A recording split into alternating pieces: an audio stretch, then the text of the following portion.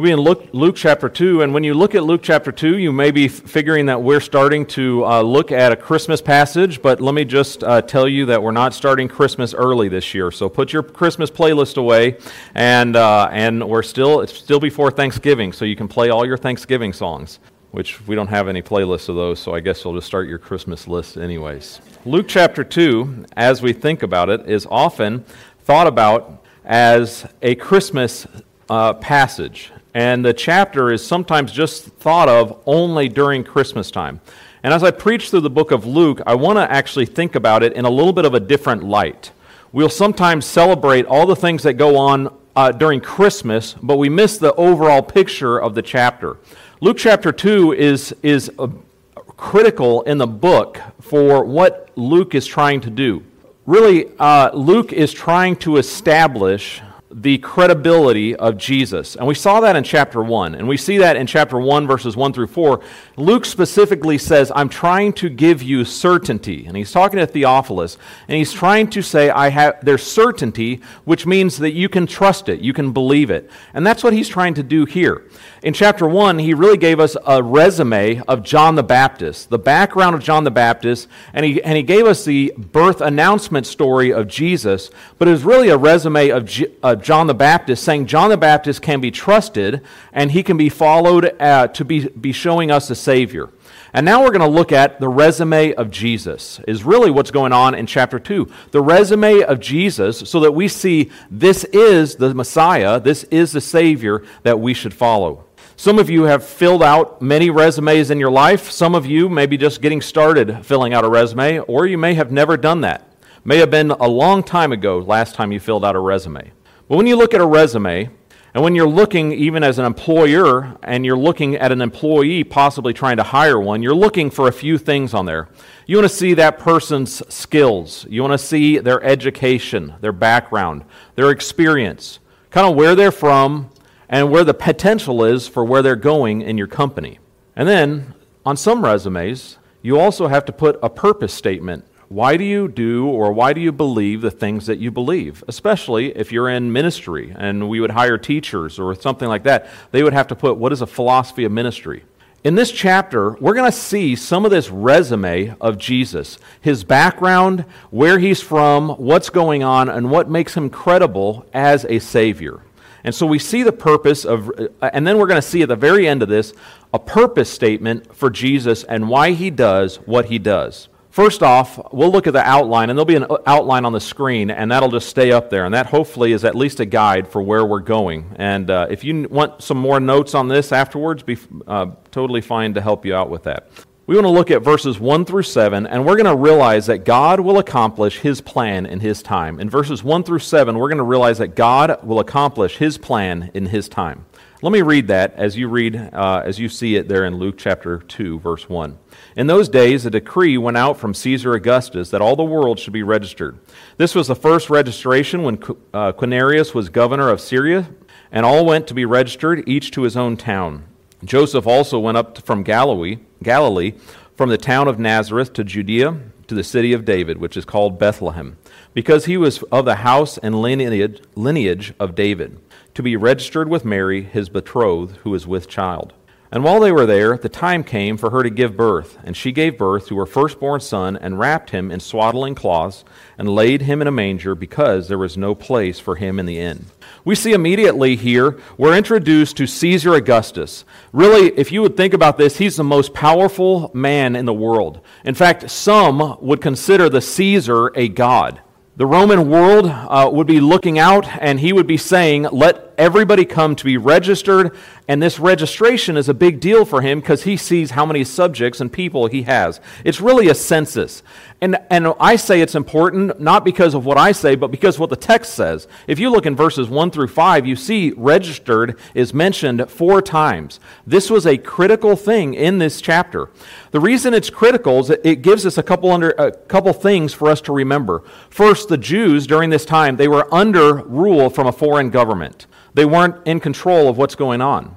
Second, the Jews we see this registration actually helps us give a timing for Jesus' birth. Now, when Luke sets this up, remember, he's giving us certainty. And so he's saying, here is when Jesus was born. And he sets up the parameters for this. And third, this tells us that God will use or will bring the Messiah to Bethlehem, and this happens because of a census. And God orchestrates all these things together to start fulfilling prophecies. We see this most powerful man in the world, Caesar Augustus, saying that he's going to give a census or a registration, and then it goes to Quirinius, who's a ruler locally, and then it goes to Joseph, and then we filter down to Mary, and then to a baby.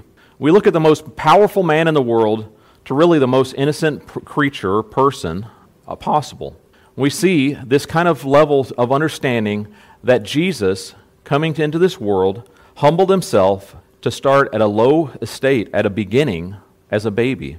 Incredibly, we see all this set up, God's timing, setting this all up, and we see some critical things here. Even in these verses, we see Joseph's line.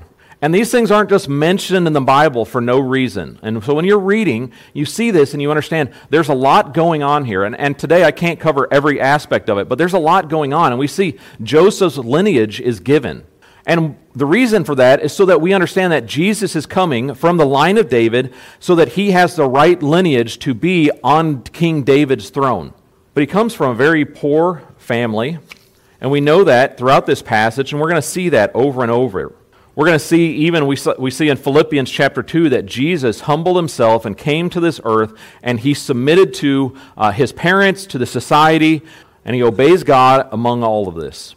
And one of the themes that I just want to point out now as we get into Luke, and it's early on in the book, one of the things that you're going to notice throughout Luke is that the poor are mentioned all the time. Jesus comes to the poor. He comes as a poor person. His family is going to be seen as poor. And his whole status is going to people that are outcasts and rejects and poor people. It should be a note for us and a thought that we should be engaged with people in our community that may not be of the status of middle class and above. Part of who Jesus goes to would be a lower class. And we're going to see that multiple times in this passage. I mean, we notice Mary, who's betrothed, or this idea of legally engaged to Joseph. I mean, she's pregnant, and they go to Bethlehem. And there's a couple of things that we see in these verses that happen. In Bethlehem, we know this from all the Christmas stories, there's no room in the inn. Now, this could be because they could not afford to get a better room, but really it's probably because all these people are coming back to this one spot, to this one time, and all the extra places are filled up. And so Jesus is going to be born in a very humble place. Jesus, the King of the universe, is born in a stable and laid in a manger. And in verse 7, we see that Jesus is wrapped in swaddling clothes and he's laid in a manger. And if you're thinking ahead in this book, we're going to see later another time that our Lord and Savior was actually wrapped in cloths and laid down in a place. Not that time though as a baby, but as our dead Messiah that's laid in the tomb. And then Luke gives all these clues to what's going to be happening. And he sets this up so that we will believe. But King Jesus comes as a baby into this humble estate, and this time is announced. And it says in the verses there, and the time came, talking about Mary's pregnancy. And obviously, I mean, we have a couple different babies about to be born. We have a baby just recently born, and we would describe that very clearly. The time came for the baby to be born. That means probably a lot of contractions, a lot of pain, but a lot of joy. But it also, I think, in this passage is signifying a couple things. The time came is also God's language saying, this is my time. Everything got organized and put together with my purpose and my plan, not just as a random thing. God's time and his plan happen, and sometimes we wonder. I mean, as Pastor read in Mark, and a parallel passage, very similar in Matthew 24, we see Jesus telling us to understand and look for the signs of the age, but also to do two things, to not be deceived and really not to be distracted. Don't be off mission. And we understand with all the chaos that's going on in the world, we sometimes can be distracted and we can sometimes be deceived. Let me encourage you, don't be off mission. Should we be looking and wondering what's going to happen in the world, especially with things going on in Israel? Sure. Don't get distracted. Don't get discouraged. Don't get deceived. Stay on mission. Because one thing that we learn from this passage is that God's plan and God's purpose is going to happen in His time with the people that He chooses. If God could get a pregnant teenage Israelite girl into Bethlehem at the right time, at the right place, in all of history to bring about His Savior, I'm certain He can do that for whatever He plans for our future. So we just understand that our job is to share Christ. I don't know how I can influence anything that's going on 7,400 miles away from the Rio Grande Valley, other than pray and be concerned.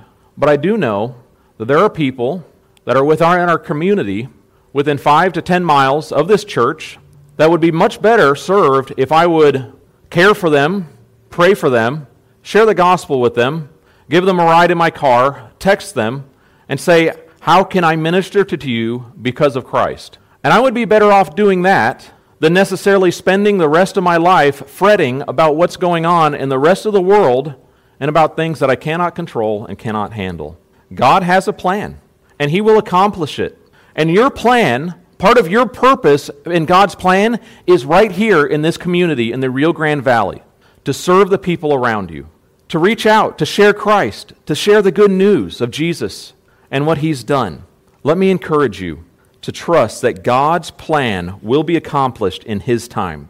We're going to go to the second scene in this chapter, and we're going to look at verse 8. And we see God's plan and this purpose and Jesus being in the right place at the right time, not because of Him being such an incredible baby, but God being an incredible God, setting Him up. But now we're going to learn of the Savior, and we're going to see that when we learn of the Savior, learning of the Savior should lead to praising God.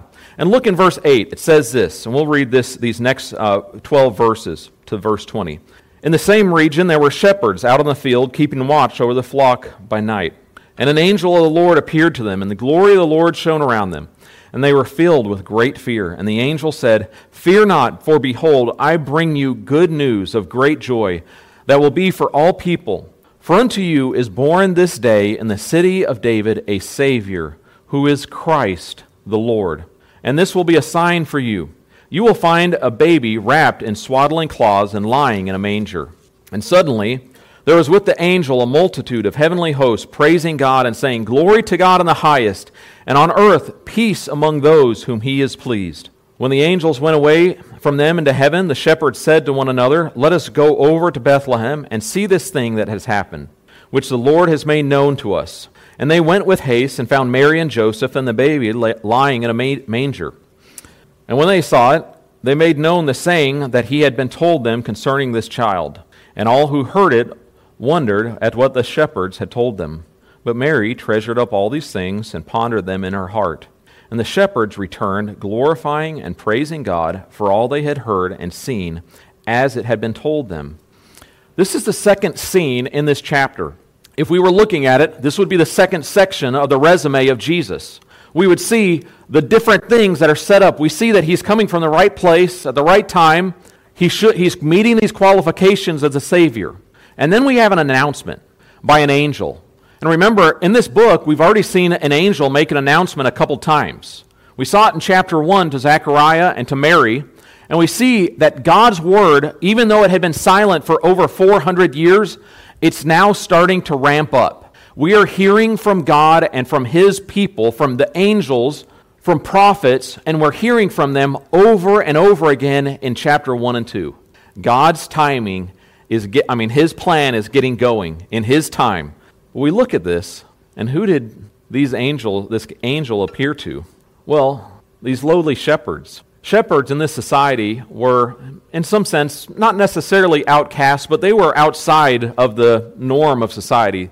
They smelled, they stunk, they weren't really looked upon as the highest of the highest. And you may say, well, why would you say that? I just say, look, you remember there was a guy named David, and he was actually a king, but before that he was a shepherd, actually in Bethlehem.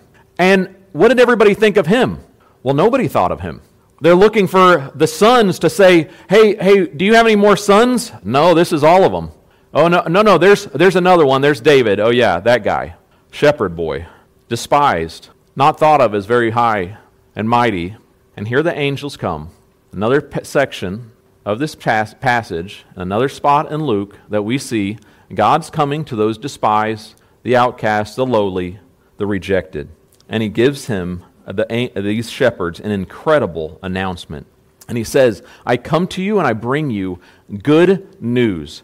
And the word good news, with this idea of euangelion, or this idea of an announcement, and it's used in two ways. And we think about it in a couple ways, and I think both of these kind of are an announcement. You know, if you have a birthday party, especially as a kid, you would hand out announcements. And this is kind of what's happening with this word when it says good news. The Caesar Augustus, or any of them that were Caesars during that time, would actually have big birthday parties or an announcement that this is the birthday of the Caesar or your king, of the god. But in the Israelite society or the Jewish society, there was also a way that this word was used to announce good news, as in salvation coming to Israel. And I think very clearly both of these are being used by Luke. There is a king that's born, and his birth is being announced. And there's also a Savior that's coming. This good news is for salvation. And if you need any more clarity, it's in verse 11. Look in verse 11 and what he calls Jesus. He says Jesus is a Savior, the Christ, the Lord. The Caesar wouldn't have anything on this king. This is a king, King Jesus, that rules for eternity, that's coming here born this day in Jerusalem, or in Bethlehem. The three titles, Savior, Messiah, and Lord, they're both an active and passive idea. It's active because the Savior and Messiah represent a deliverer, somebody that saves, an active thing going out. But then when it talks about the Lord, it talks about somebody that should be obeyed and should be honored. And so when we look at this title, Christ, Savior, Christ, the Lord, this Messiah, we understand this is somebody that is going to save, but we should also obey. And these shepherds, it's interesting. Can you imagine these shepherds being announced? I mean, this amazing scene that they see, the angels, this singing. And they're told, go see him, right? And what do? This pack of shepherds, I'm assuming they leave their sheep. Maybe nobody gets left behind and they all go to it. And it's interesting, you know, if you're a shepherd, going into any nice place would probably feel uncomfortable because you'd need to clean up. But where do? They go into a manger. They go to a place that they may feel right at home with all the other animals, and they see the Savior. Incredibly, our God came to the lowly, to the outcast, to the forsaken, and they're right at home. And they announce to Mary all that they've heard. And their response is immediately praise to God. They immediately praise this Messiah. This lowly Messiah is being praised. Now don't forget, when we're Christians, we're really just one beggar showing another beggar how to find bread. When we realize what God has done for us, we will understand that we are coming from a place that is desperately consumed by sin. And when He redeems us, our response should be to look out and say, I want to see other people that are in that same state as I was to be redeemed by this God that's so incredible. And when we understand that, and we understand who Jesus is and what He's done, it should lead to praise. It should lead to thanksgiving. And that's what these shepherds do. They praise God, and they go to Mary and Joseph, and they tell these things, and Mary kind of puts them in the back of her mind. And we're going to see this throughout Luke. She's pondering these things. She's thinking about it. Well, very clearly, the response that we should have to the Savior is praising Him. Let's look on to the next scene in this. And this scene is going to show us in chapter 2, verse 21, that we know that Jesus is the one who rescues and redeems. Jesus is getting announced. This resume, all these things are being put down. If you're typing out the resume, you're going to say, born in the right place, at the right time, I've been called the Savior, I've been praised by angels, but I also am coming to the lowly, just like Isaiah said over and over he would do. Look in verse 21. Kind of a verse that connects verse 20 to 22. Verse 21 kind of fills in the gap of a couple things. At the end of 8 days, when he was circumcised, he was called Jesus, the name given by the angel before he was conceived in the womb. In verse 21, we see very clearly that the parents obey, right? They said, call this boy Jesus. They call him Jesus, and Jesus means the Lord saves. I mean, on his resume, Jesus Christ, the Lord saves, the Messiah that redeems. I mean, that's the title of the guy that's putting his name down on this resume. This is the guy that we can trust. Let's keep reading in verse 22. When the time came for their purification, according to the law of Moses, they brought him up to Jerusalem to present him to the Lord. As it is written in the law of the Lord, every male who first opens the womb shall be called holy to the Lord, and to offer a sacrifice according to what is said in the law of the Lord, a pair of turtle doves or 2 young pigeons. Now there was a man in Jerusalem whose name was Simeon, and this man was righteous and devout, waiting for the consolation of Israel, and the Holy Spirit was upon him. And it had been revealed to him by the Holy Spirit that he would not see death before he had seen the Lord's Christ. And he came into the Spirit into the temple, and when the parents brought in the child Jesus to do for him according to the custom of the law, he took him up in his arms and blessed God and said, Lord, now you are letting your servant depart in peace according to your word. For my eyes have seen your salvation, that you have prepared in the presence of all people, a light for the revelation of Gentiles and for the glory to your people Israel. And his father and mother marveled at what was said about him. And Simeon blessed them and said to Mary his mother, Behold, his child is appointed for the fall and rising of many in Israel, and for a sign that is opposed, and a sword will pierce through your own soul also, so that thoughts from many hearts may be revealed. Let me stop there, and we'll pick up with Anna in just a moment. We see this verse, in verse 22, the 2 things are very clear. Joseph, there's a lot of talking about the law and what's going on here. And one thing I think that we see that Luke is emphasizing and not to look over is that Mary and Joseph are a family that honors God. They are obedient to God. They're raising this child to be honored to God. They're setting him apart in a way that we would look back and see that Samuel was set apart in 1 Samuel. And his mom, Hannah, set Samuel apart. We see this throughout Scripture. And very clearly, Mary and Joseph are obedient to the Lord. He's coming from a family that's obedient from the Lord. But then we're also introduced to Simeon.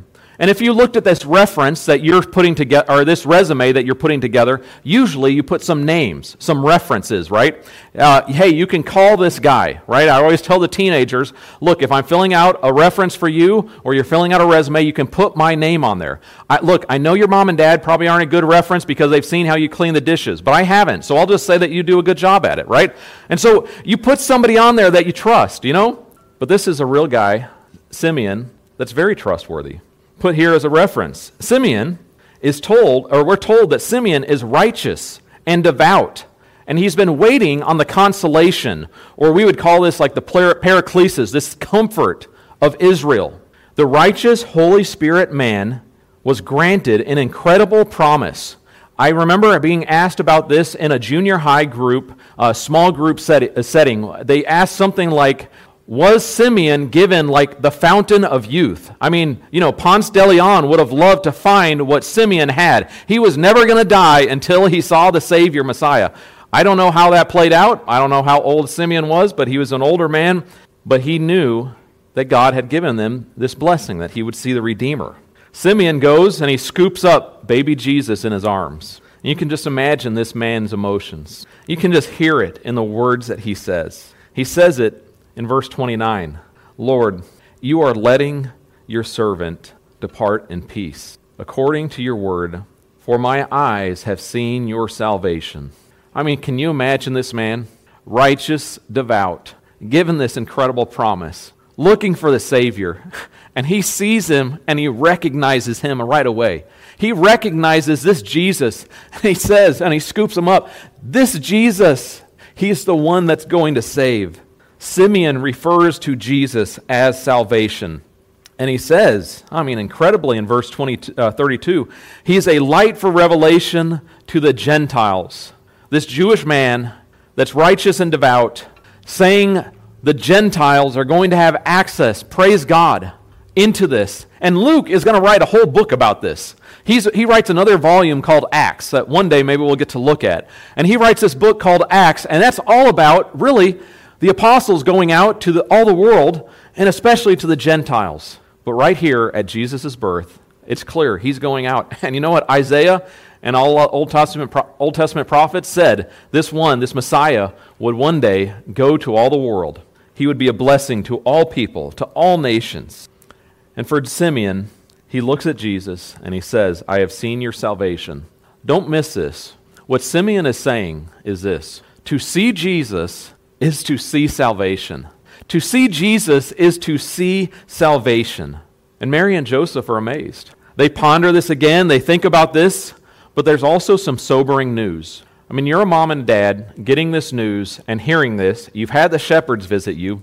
You now have this righteous, godly man, Simeon, making a proclamation, but he says a couple things to mom and dad. And he says, you're going to see firsthand the suffering.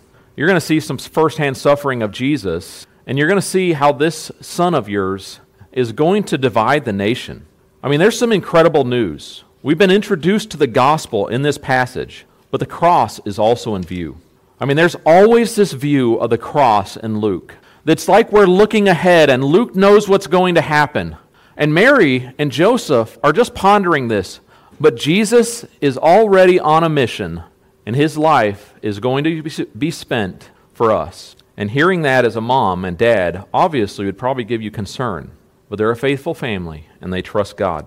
Let's look down in verse 36. We're going to get to Anna and see this. There was a prophetess, Anna, the daughter of Phanuel, the tribe of Asher. She was advanced in years, having lived with her husband 7 years from when she was a virgin, and then as a widow until she was 84.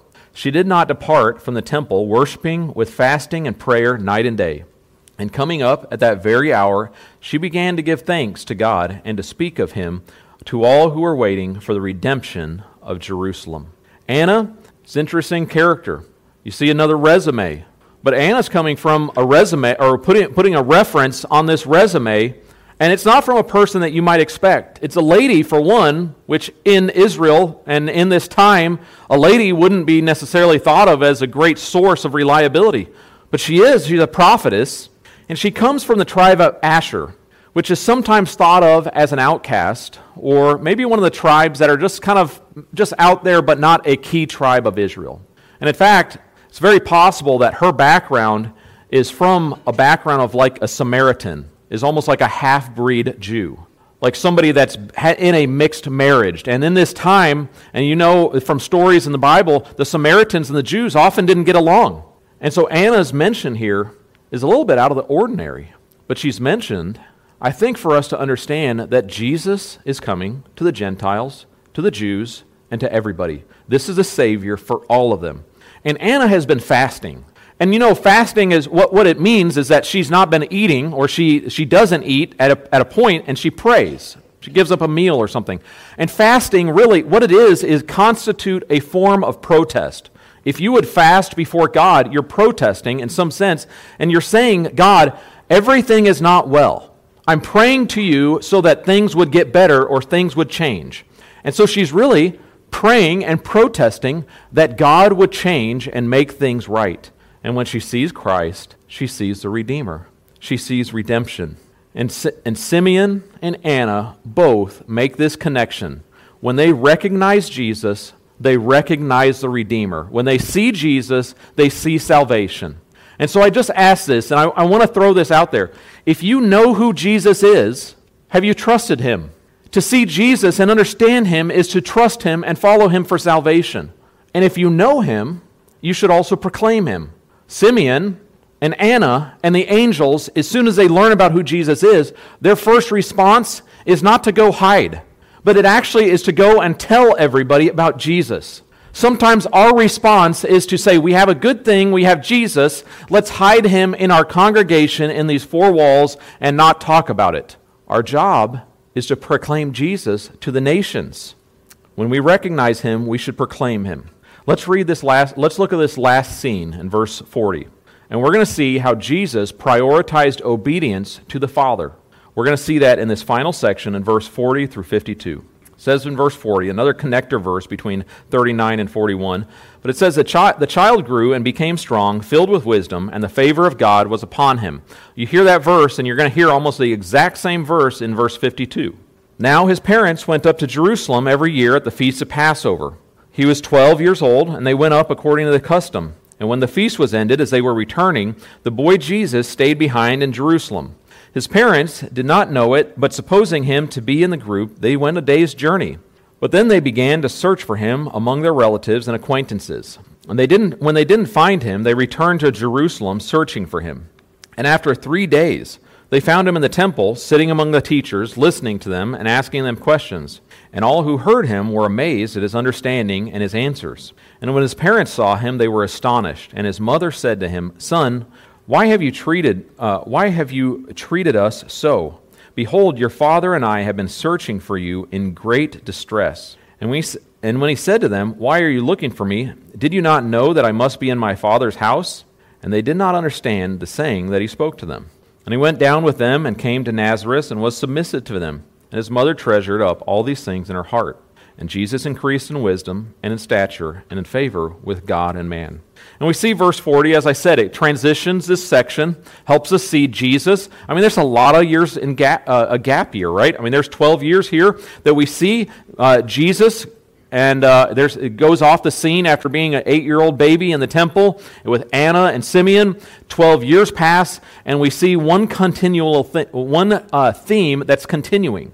Mary and Joseph are faithful, godly parents. They're trying to bring up Jesus in a way that honors God, and they're bringing him to the Feast of the Passover, as they do yearly. And so we see on the resume of Jesus, he's got godly parents, he follows the law, and he goes and he does what his parents ask of him.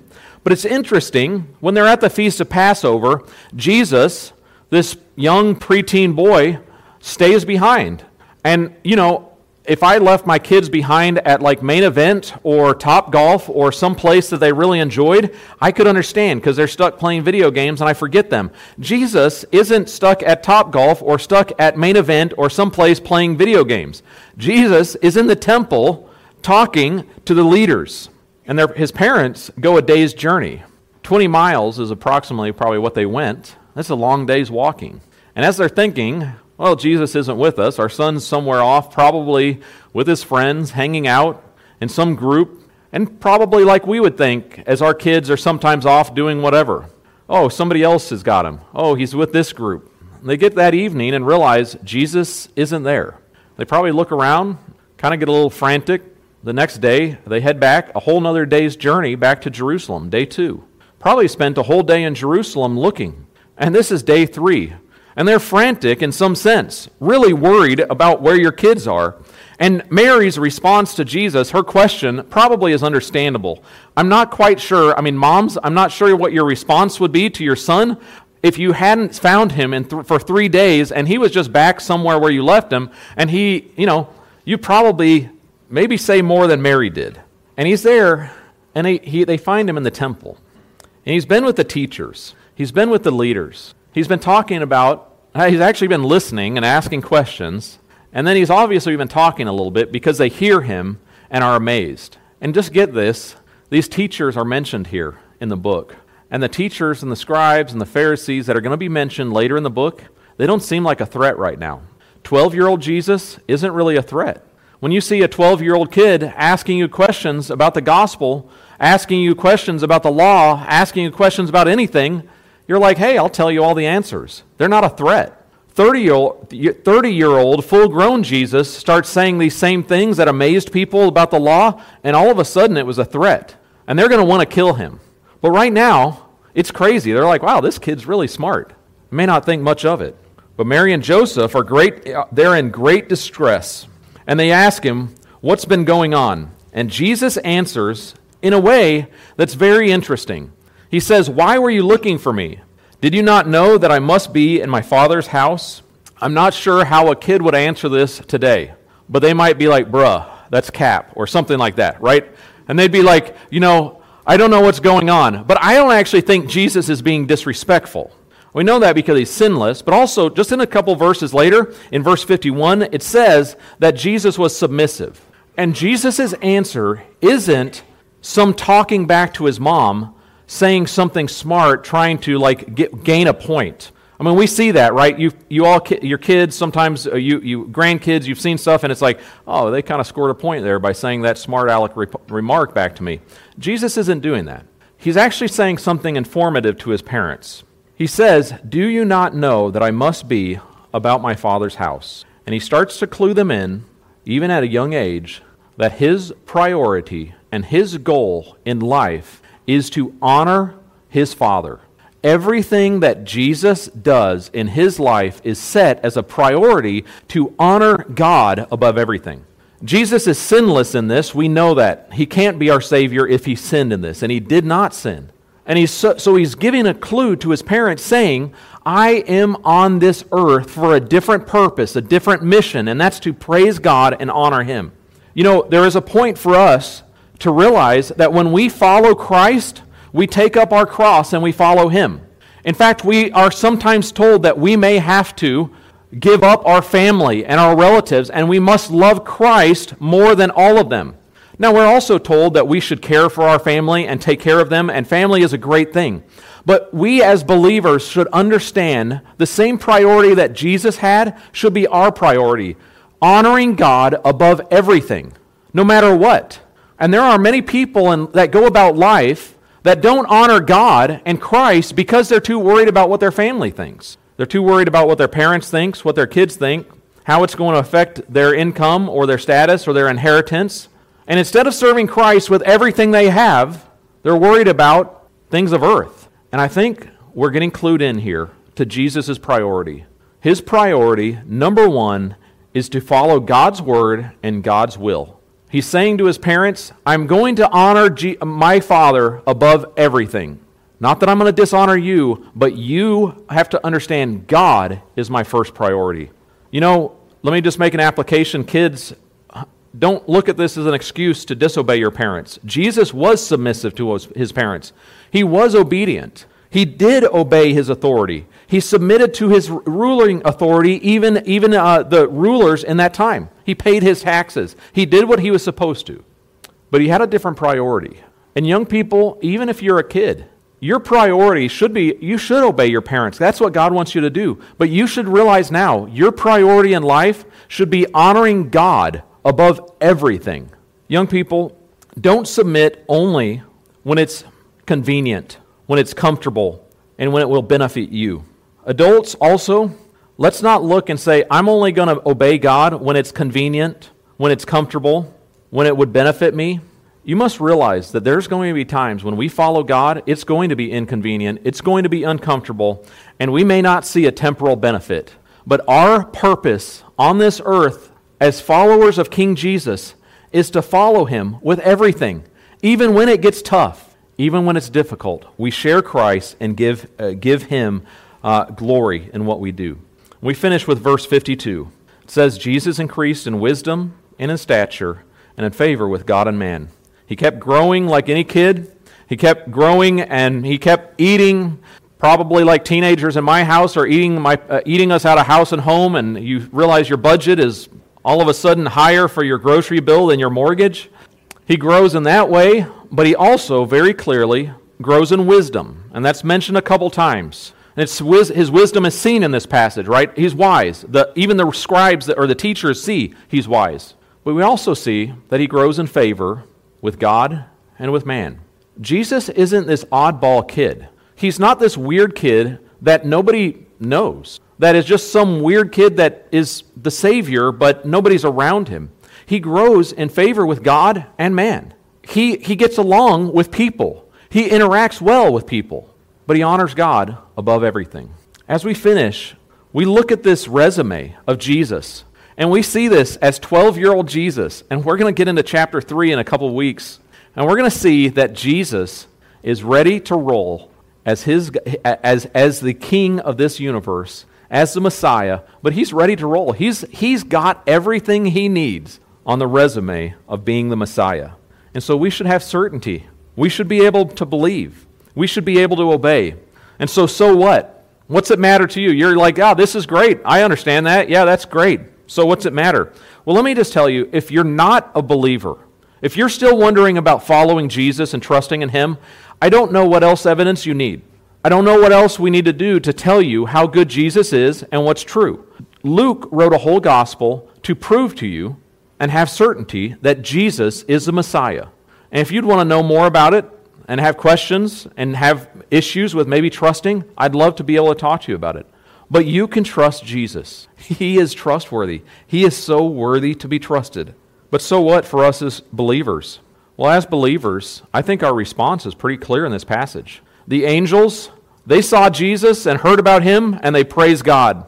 Simeon and Anna see Jesus, and they praise God, but they also start proclaiming Him and telling others about it. And we see from Jesus' own example, the priority that He sets is on following God alone.